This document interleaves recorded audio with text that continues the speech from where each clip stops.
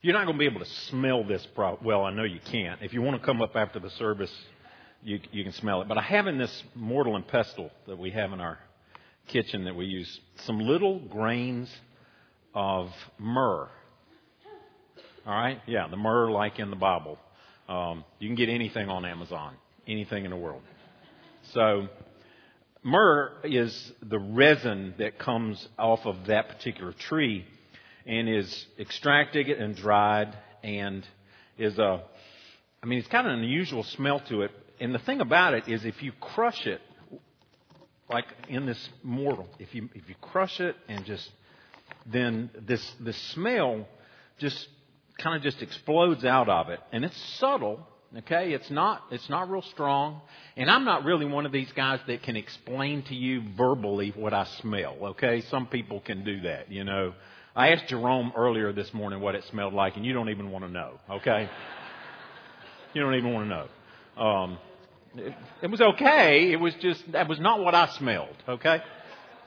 But I get it. I mean, there's an aroma coming off of this.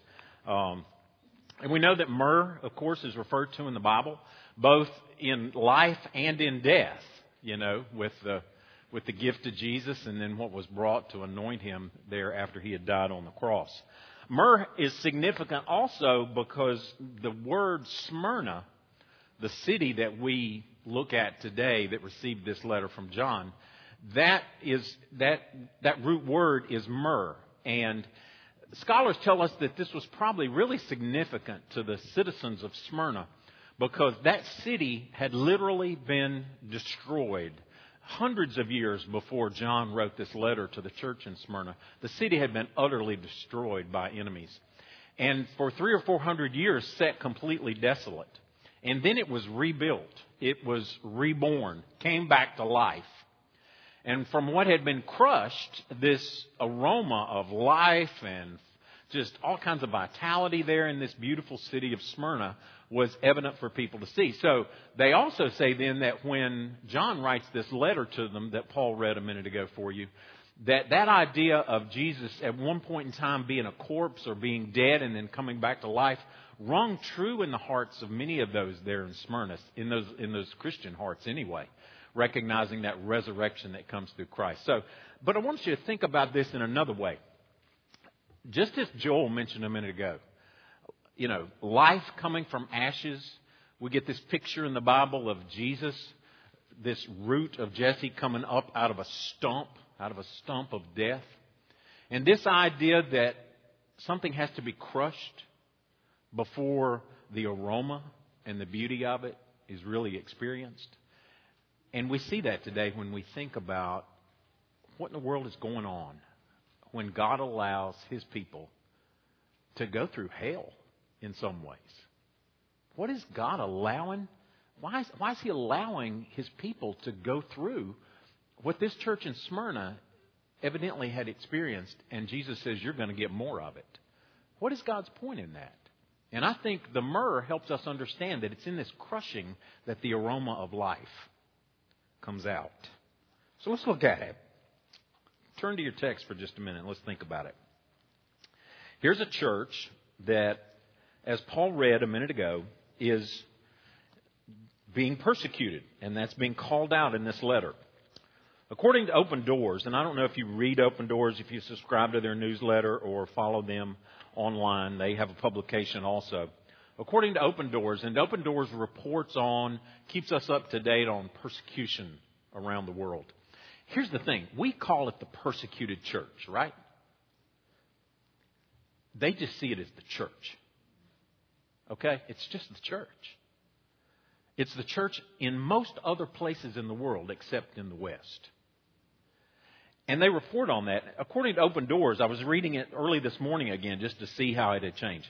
They say that there is an average of 13 Christians killed every day. That's 400 a month. Now, just for a second, recognize that does not include what's going on, for instance, in North Korea, which is the number one persecuting country in the world. Nobody knows what's going on in North Korea. Nobody knows how many Christians are killed in Afghanistan or in Pakistan. Nobody knows how many Christians are killed in many of these countries because those go unreported. We don't know what goes on in Somalia or Libya or places like that. And yet we know that those numbers are just going up and up and up. And this persecution, we see some of it on TV. It comes in the form of bullets. It comes in the form of beheadings. It comes in the form in many Congolese villages of just being butchered with a machete. It also comes, according to Open Doors, even in recent months in places like India, when Christians line up and some of them stay in line for literally days to get COVID help, to get food packages or some kind of relief. And when they get up there, only to find out that they are turned away because they are not Hindu. They are turned away because they are known to be Christians. And so the persecution comes not just in bullets, but no bread, no rice, no way to get support when others around you are getting support. It comes in many parts of Africa when their animals, their cattle, are stolen or poisoned or killed and their fields are burned in the night because they live in a Christian village. Just in the last month in the Republic of Congo, over 100 Christians have been killed just in the last 3.5 weeks by Muslim extremists. It's not the persecuted church, it's just the church. And it's highlighted today in this passage that we read. And out of the 7 letters that we will read in Revelation 2 and 3, only 2, Smyrna and Philadelphia, receive only commendation. There's no criticism, there's no judgment. Jesus just commends them for certain things. And I think the reason that there's nothing going on here in the way of criticism by Jesus is because, listen, suffering tends to straighten out the priorities of our lives pretty quickly, doesn't it? Difficulty in our lives gives us many times a laser beam focus. And so the people here in Smyrna are suffering, and they're faithfully walking with Jesus. And they need a word from Jesus of encouragement. They need to know that the price that they are paying is worth the effort. Okay? So that's kind of what we get here. And Jesus' word to them is, it's going to get worse, but it's going to get better. It's going to get worse, but it's going to get better. And you know what? Living in our little southern belt, Bible Belt southern town, we don't have a clue. I don't think we have a clue of what it means to really pay a price to walk with Jesus. And yet, Jesus said, if the world hates you, know that it has hated me before it hated you. If you were of the world would love you as its own. But because you are not of the world, I have chosen you out of the world. Therefore, the world hates you. Remember the word that I said to you. The servant is not greater than his master. If they persecuted me, they will persecute you also. And Paul said the same thing to young Timothy. And yet the word says that God has not given us a spirit of fear. And this has been a burden on my heart, really, from the time I made the decision to preach through Revelation. I was thinking about this passage because we have been living in a culture of fear for now almost a year. And Christians, too. It's been paralyzing in many ways. And the message of this passage in the book of Revelation is, church, stop being afraid. Be faithful. Stop being afraid. Be faithful. So let's look at it. Paul read it to you. Verse 8 says, to the church, to the angel of the church in Smyrna, write the words of the first and the last who died and came to life. Jesus is the eternal God, is what this verse says. He has defeated death. So church, stop being afraid. Be faithful. Stop being afraid, he says, because I am the first and the last. I'm the eternal God. We already saw this in chapter 1 and it's repeated again. I am the eternal God over every second of every minute of every hour of every day of every year of all eternity. Amen? I am eternal God over all of that. So nothing transpires in those seconds and minutes and hours and days and years and centuries that I'm not Lord over. I'm not staying awake at night worrying about you guys. So He's the eternal God. And I read that passage out of Isaiah 44. I am the first and the last. So later on, 2 verses later, fear not, don't be afraid. He says it in Isaiah 41. Who has performed and done this, calling the generation from the beginning? I, the Lord, the first and the last. I am He. So these words that are used to describe God alone belong to Jesus. It describes Him. He's the eternal God. It says also then that He is the one who, literally, the Greek says He was a corpse. He was a corpse. And now He is the King of life, who we saw in chapter 1 holds the keys of death and life. The keys of death and hell. He says, I'm the one who was a corpse. Now I'm the living King. And so church in Smyrna, Christians everywhere, understand, the same Romans you face, I faced.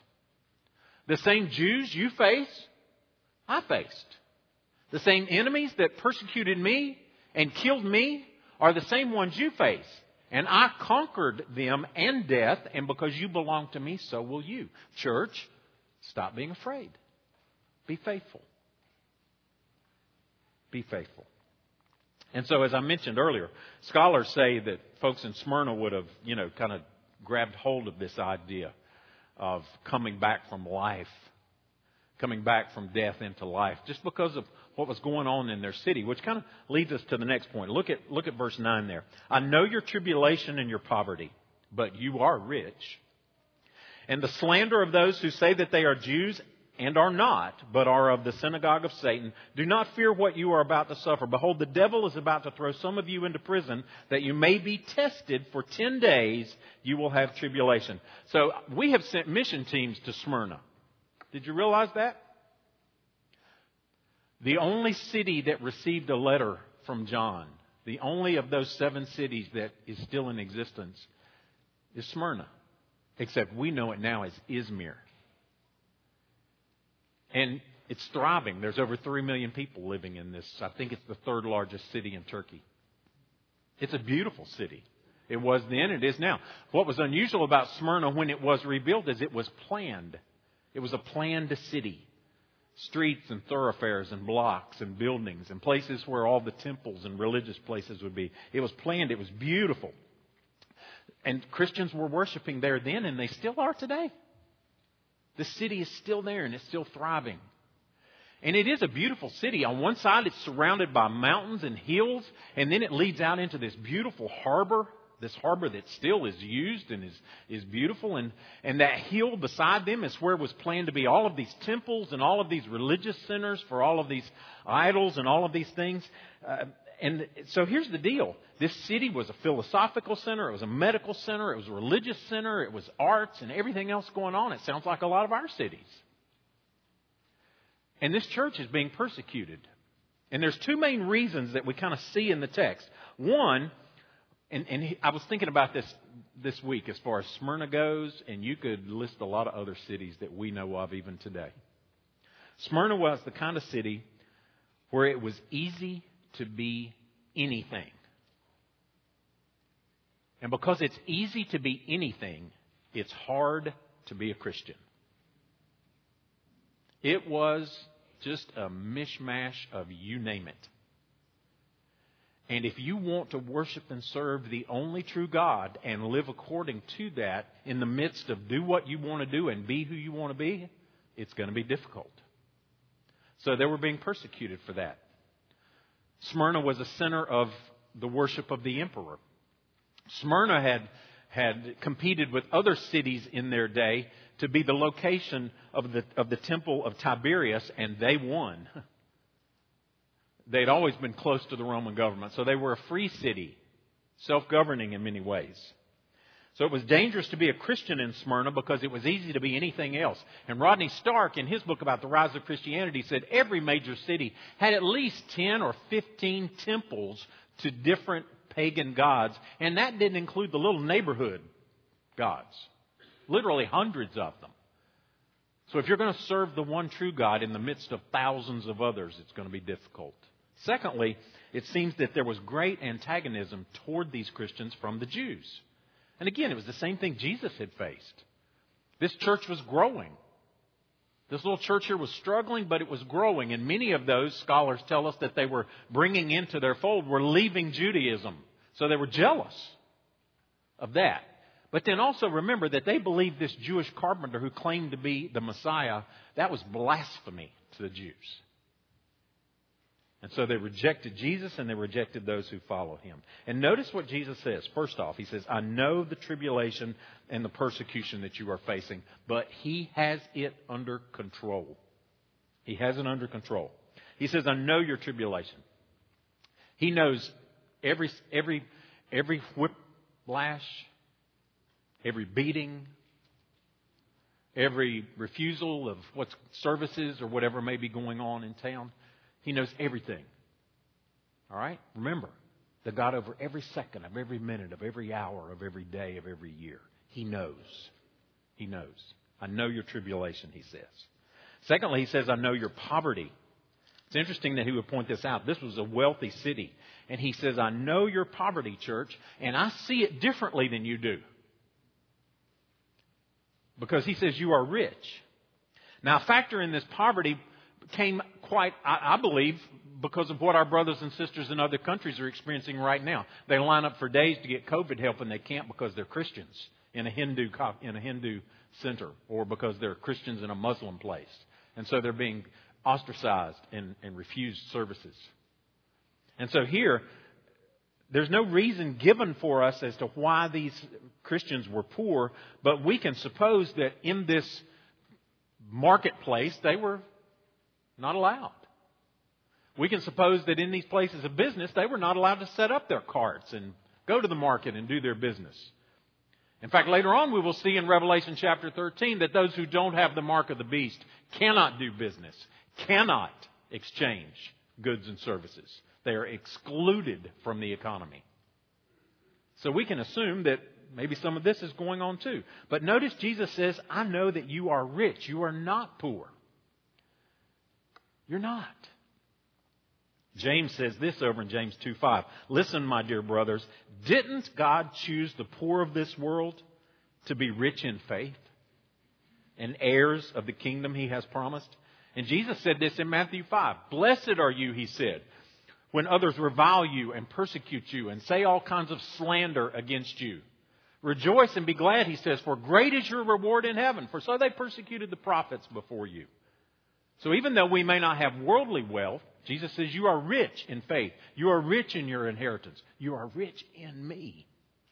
So he sees their poverty and he sees it differently. But notice what he says next. I know the slander that you're experiencing. And he exposes what's behind it. Look at what he says. I know the slander of those who say that they are Jews and are not, but are of the synagogue of Satan. Do not fear what you are about to suffer. Behold, the devil is about to throw some of you into prison, he says down a couple of verses. So in one sense, Jesus says, these people are Jews. They are physical descendants of Abraham. But we understand from a New Testament perspective that it is not blood relationships that give us that identity as God's people. It is our faith in Christ. Paul tells us that in Galatians. He tells us that in Romans. Jesus understood this when he was talking about just seeing the motivation behind what was going on. And be careful here because this has historically been used as a basis for anti-Semitism against the Jews. And it should not be so. It should not be so. Jesus is simply pointing out the motivation behind all evil. He's pointing out the gas that runs the engine of that opposition against God and his kingdom and his people. Jesus said this in John 8. Why do you not understand what I say? And he's speaking to the Jews. He's speaking to the religious leaders. It is because you cannot bear to hear my words. You are of your father the devil, and your will is to do your father's desires. He was a murderer from the beginning and does not stand in the truth because there's no truth in him. And when he lies, he speaks out of his own character, for he is a liar and the father of lies. But because I tell you the truth, you do not believe in me. The Jews saw Jesus as some crazy carpenter guy who claimed to be the Messiah, and they killed him for it. And those who followed him stood in no better light. And their synagogue, their places of worship, because they were not worshiping Jesus, as God, as the Messiah, who He was, well, Jesus said, you're either for me or against me, right? There's no gray area in there. And He knows the slander. He knows the lies that are being spoken. And He knows why it's happening and who's behind it. But notice what He says next. I know your tribulation. Do not fear what you're about to suffer. He says, behold, the devil is about to throw you into prison that you may be tested for 10 days. For 10 days you will have tribulation. Here's the thought that I had in that. I went back to Genesis chapter 50. As Joseph is talking to his brothers. And after their father has died, those brothers are scared to death. Because after their father had died, they were sure that Joseph would exert revenge on them. And he says in Genesis 50:20, as for you, you meant evil against me, but God meant it for good. It's that simple. You meant it for evil against me, but God meant it for good. And so here the word that is used, the word that Jesus says to these, would be a temptation. It would be a trial. It would be that which would crush and destroy were Satan to have his way. But Jesus said, no, it's a test. It's simply a test. It's what Peter talks about in chapter 1. For a little while, if necessary, you've been grieved by various trials, so that the tested genuineness of your faith, more precious than gold that perishes though it is tested by fire, may be found to result in praise and glory and honor at the revelation of Jesus Christ. So what the enemy means to tempt us and destroy us, Jesus uses to test us and grow us in our faith. And He says, I know what's coming, church. I know what's coming. I know that you are going to be in trials. You are going to be persecuted. You are going to have difficulty. And I know the motivation behind it. I know the one who is instigating it. And He's going to throw you into prison. But notice that it says, only for a while. For 10 days you will have tribulation.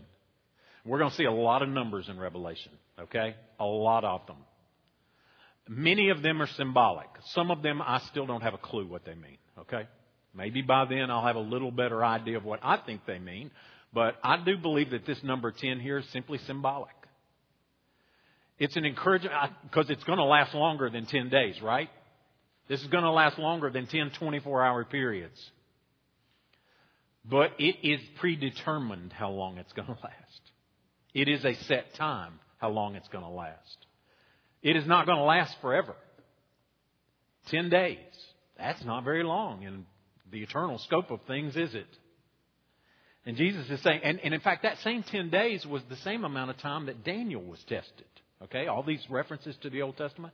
Daniel was tested and tempted by Nineveh to worship their idols. The Christians in Smyrna are being tempted by culture and by everything going on around them and by Satan to worship idols and compromise their faith. Daniel would not compromise his faith. He was tested for 10 days. And here's that same picture. It's predetermined by God. So are things bad? In places they are. Yes. In places they are, like Jonathan said a second ago. The fact that we're so comfortable, we're not identifying with some of that tribulation in other places. But it's just brothers and sisters in the Congolese jungles. It's only a set period of time. Brothers and sisters in Afghanistan or in China, God's Word says it's not forever. It's only for a certain period of time. He knows. And He has a redeeming purpose behind it, okay? Every trial, every test. Listen, church. Every virus, every election cycle, every issue at work, every marriage issue, everything that goes on. There is a redeeming purpose behind it in the plans and purposes of God. Amen? Stop being afraid. Be faithful and take Him at His word and trust Him. He is, notice in verse 10, the victorious champion who through suffering, don't forget this, every verse we read in Revelation, don't forget, it is through suffering that we conquer. It is the Lamb who was slain who now reigns. That's the path. That's the road before us. Jesus is the victorious champion who overcame through suffering. So stop being afraid. Be faithful. Be faithful unto death, he says in verse 10. So I know that you're persecuted. I know that you are discriminated against, if you will. I know that you cannot do business and that you're in poverty. I know that people slander you. The word literally is blaspheme. I know that people speak things evil against you. And I know that you're going to get thrown into jail. And I know some of you will die. You will die. Be faithful unto death, he says. So they're facing martyrdom. They're facing the sword. They're facing the fire. They're facing the lions. They're facing the arena. And Jesus doesn't stop it. He just says it's going to happen. He doesn't intervene. He doesn't step in and stop their persecution right away. He doesn't step in and change things in the business. He doesn't step in and pull them out of jail. In fact, he says it's going to cost some of you your lives. And in the face of death, don't be afraid. Be faithful. Because I was a corpse, and now I am the king. I'm the first and the last. So, why? Why did he not intervene? I was reading an article about a man named Graham Staines. He came to India in 1965 from Australia, and he immediately just jumped right in and became involved. He was from an independent church, independent Baptist church, and came to India and he immediately got involved in ministry to the lepers. He got involved at leper colonies and all of that. He married his wife there in India sometime in the 80s. I didn't see what year it was. And he continued in his ministry. He went village to village to village, preaching the gospel, ministering, serving there. Yesterday was the 22nd anniversary of the day that he and his two sons drove into a village for an evangelistic meeting. They spoke that night at the evangelistic meeting, and after the meeting, went outside and got in their Jeep station wagon to sleep. And during the course of the night in this little Indian village, 100 people in this radical Hindu mob came, and while they were sleeping, poured gas all over the Jeep and set it on fire, and then would not let them come out of the Jeep. So they found their charred bodies huddled together inside that Jeep when the fire finally died down. All of the riders had just dispersed into the dark. They just disappeared. Timothy was 7, Philip was 10. His wife, Gladys, and their 13-year-old daughter sang "Because He Lives" at their funeral. And because of that event, every newspaper in India talked about Jesus and the gospel that he died for, the gospel that Graham Staines died for. Every newspaper in India talked about it, and still do on the anniversary of that day. One article I read was just from this year. So there is life coming up from that stump. There is a sweet aroma of Christ coming up from that which was crushed there in that Jeep station wagon that night. Many, many years before that, the bishop of Smyrna, Polycarp, you've probably heard of him. He was 86 years old. He had served faithfully in that congregation. He was there when this letter was read. At 86, the policeman came to arrest him because he was a Christian. He knew they were coming. He had been warned of it. He could have run away. He didn't. He simply went out of the city and went up to a little farm, it says, and he was just reclining there. He was sleeping at supper time. They came to take him in like a common criminal, it says. And that evening when they found him lying up in his cottage, he said simply, "God's will be done." And when they came to arrest him, he asked that food and drink be brought to those who arrested him so he could go upstairs and pray before they took him away. And he prepared a meal for them. So he was brought before the proconsul, the recording of this says. And on seeing him standing before him, the proconsul said, "Have respect for your old age. Swear by the fortune of Caesar. Repent and say, 'Down with the atheist.'" And Polycarp looked, and this was going on, it says, in the stadium there in front of the proconsul. And he said, 86 years I have served him, and he has done me no wrong. How can I blaspheme my king and my Savior? The proconsul said, "I have wild animals here. I will throw you to them if you do not repent." "Call them," Polycarp replied. "It is unthinkable for me to repent from what is good to turn to what is evil."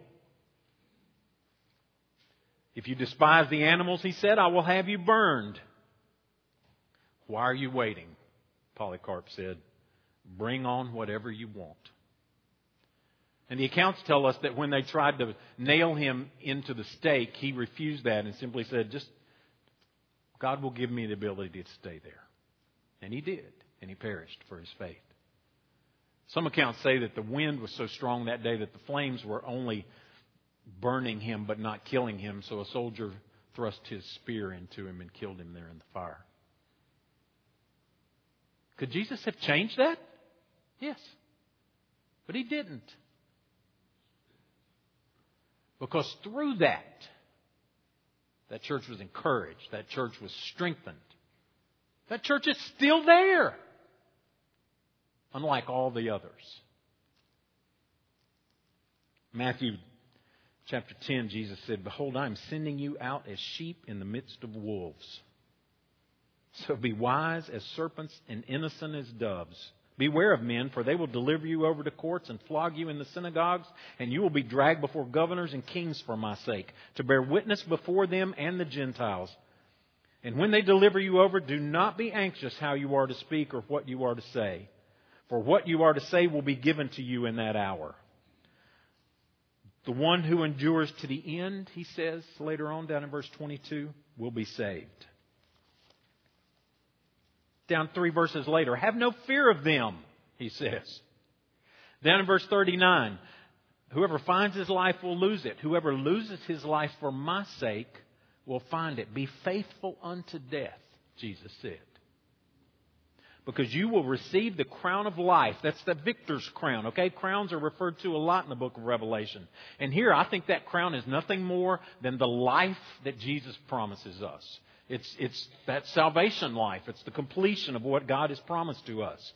Jesus said in Mark 13, "You will be hated by all for my name's sake, but the one who endures to the end will be saved." He who has ears, let him hear. Stop being afraid, church. Be faithful. Be faithful. John Stott wrote an article years ago. "Why do Christians suffer persecution?" was the question that was asked to him. And he turned that question around. He said, "Why do Christians not suffer persecution?" He was talking about the church in the West. And here's what Stott said. "The ugly truth is that we tend to avoid suffering by compromise.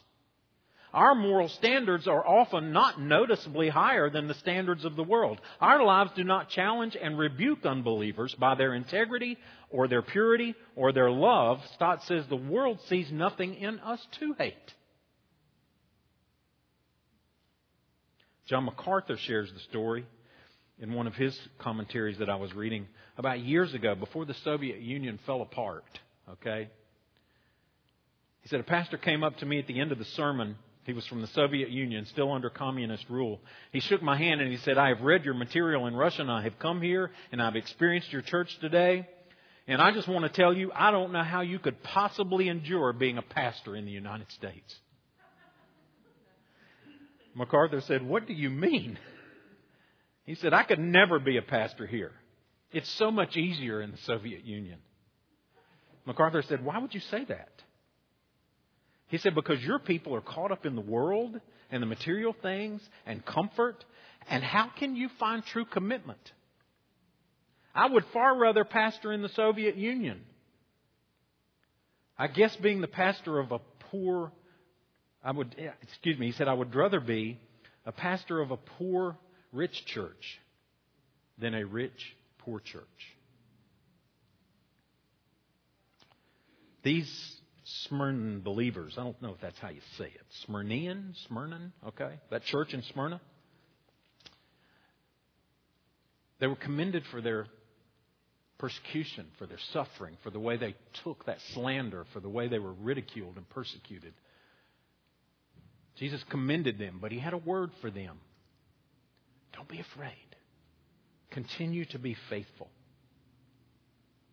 Tim Keesee, you may have seen Dispatches from the Front. He's the author of A Company of Heroes. Writes a lot about the persecuted church. This is kind of lengthy. It's just a letter he wrote. I want to share this letter to you. It's interesting because it's a letter to Mr. Abu Bakr al-Baghdadi. He was, past tense, he's deceased now. He was the caliph of the newfound ISIS community there in Mosul, Iraq. Tim Keesee wrote him a letter. He says, "Dear Mr. al-Baghdadi, recently you publicly presented yourself as the caliph, the leader of the new order of the Islamic world. And in your inaugural sermon at the mosque in Mosul, near the ruins of Nineveh, you said, quote, 'If you see me on the right path, help me. If you see me on the wrong path, advise me and halt me.'" Keesee wrote, "I've given that offer some thought, and I wanted to follow up with you. Your reputation of unbridled terror has contributed to battlefield successes and dramatic territorial gains in Syria and Iraq. And as a result, tens of thousands of Christians have suffered at your hands. And those who could not flee your fury have been forced into servitude, others have been beheaded, and some have been crucified, making a mockery of their agony and making mockery of Jesus the Messiah. So I think it's best that you know you will not succeed. You and your caliphate are destined for failure. And of course, all empires, caliphs, terrors of reign eventually come to an end. But something else is happening. Another kind of failure in your command over the Islamic world. And that is that Jesus is building His church. And He said even the gates of hell, which sound a lot like Mosul right now, cannot stop its advance. Christ is building the church by gathering worshipers to Himself from every tribe and language and people and nation. And that includes many, many among your subjects. From North Africa to Indonesia and many points in between, I've spoken with numbers of formerly committed Muslims who are now joyful Christians. And several of your erstwhile subjects told me that the Islamic terror in the name of Allah was what broke their faith in the only religion they had ever known. And having rejected Islam in their heart, when they heard the gospel, they believed.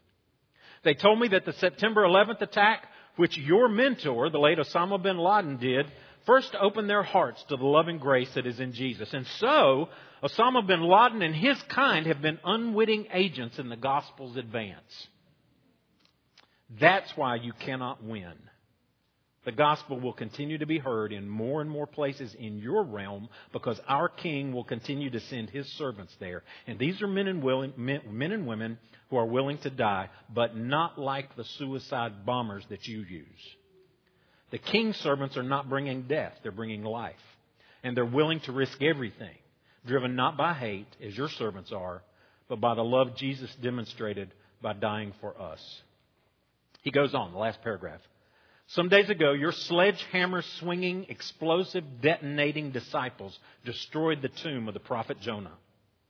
The God of Jonah, whose name was first proclaimed there in Nineveh by Jonah, is nothing like the God you claim to kill for.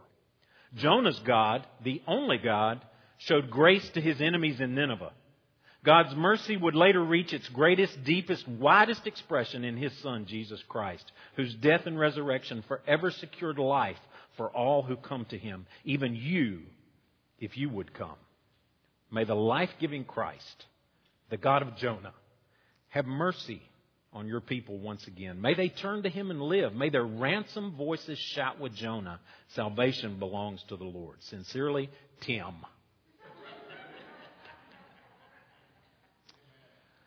Sometime after that, when Special Forces tried to take al-Baghdadi, he blew himself up with a suicide vest, killing some of his own children and the people around him. Be faithful unto death, Jesus said. Tim Keesee wrote an article just recently that I read, just this week, entitled, "Christian, You Cannot Keep Your Life." Listen to it just a little bit. Unlike the 9/11 attack, the coronavirus pandemic is truly global, and the fear and sense of vulnerability far more pervasive, open-ended, and oppressive. The virus of fear has spread further and faster than the Wuhan version. And though fear is amorphous, that means there's no boundary to it, okay? Though fear is amorphous, it has hard-edged consequences that everyone reading this has felt in some way. Closed borders, closed businesses, closed schools, cancels flight, quarantines, daily downpour of bad news from the jobs lost and the lives lost. He says we grapple with a whole range of emotions in this current crisis. Fear, anger, frustration, a creeping sense that something has suddenly slipped from our hands that we will never have again. And this is truly the first global pandemic that has come with a smartphone and a built-in engine for instant global communications. And sometimes it's been helpful, sometimes it's quite harmful, especially when the media becomes a feeding trough for fear. So he goes on to say, fear is contagious, but thankfully so is courage. Both are cultivated in the company we keep and in the truths that dominate our thinking. For the Christian, the guardrails of our faith in any situation are God's presence and God's promises, and He will never fail His people. And because of that, we are stronger than we think because of Jesus who is in us, because He is stronger than death. And then he goes on to quote G.K. Chesterton. Well, let me read one more thing.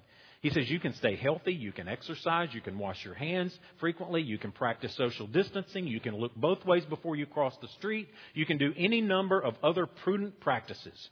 And the one thing you cannot do is save your own life. You can't keep it. You can only spend it, he says. So spend it well for as long as God gives you. Stop being afraid, church. Be faithful. And I fear for us. I fear for myself.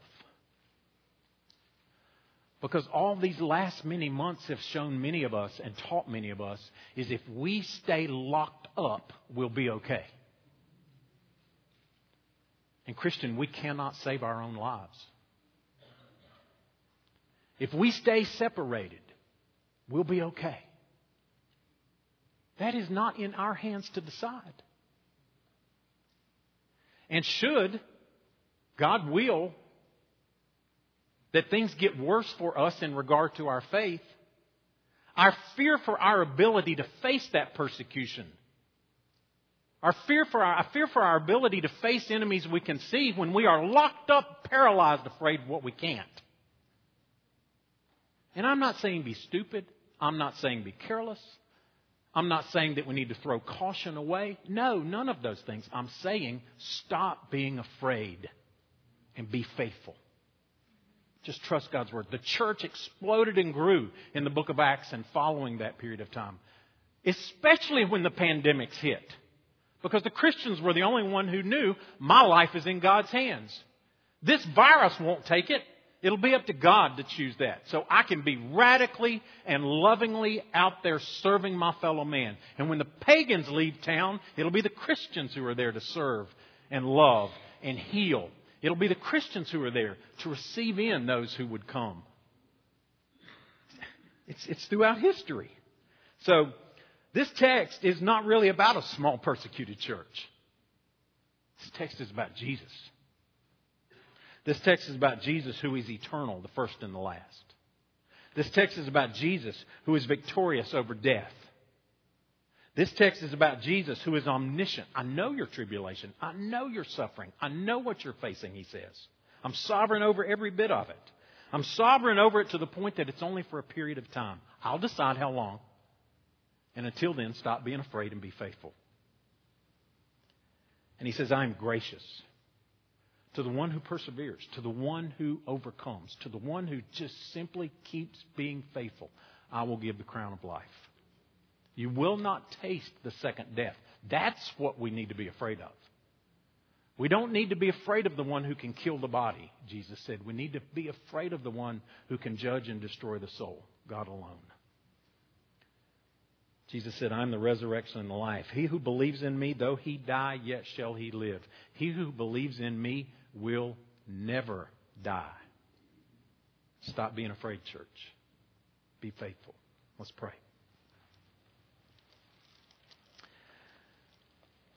Lord, you tell us, you give us these precious promises here. We see in this little church in Smyrna a picture of faithfulness in the face of all kinds of difficulty.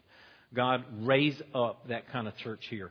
And Father, I'm praying today especially for those who saw Rachel's baptism.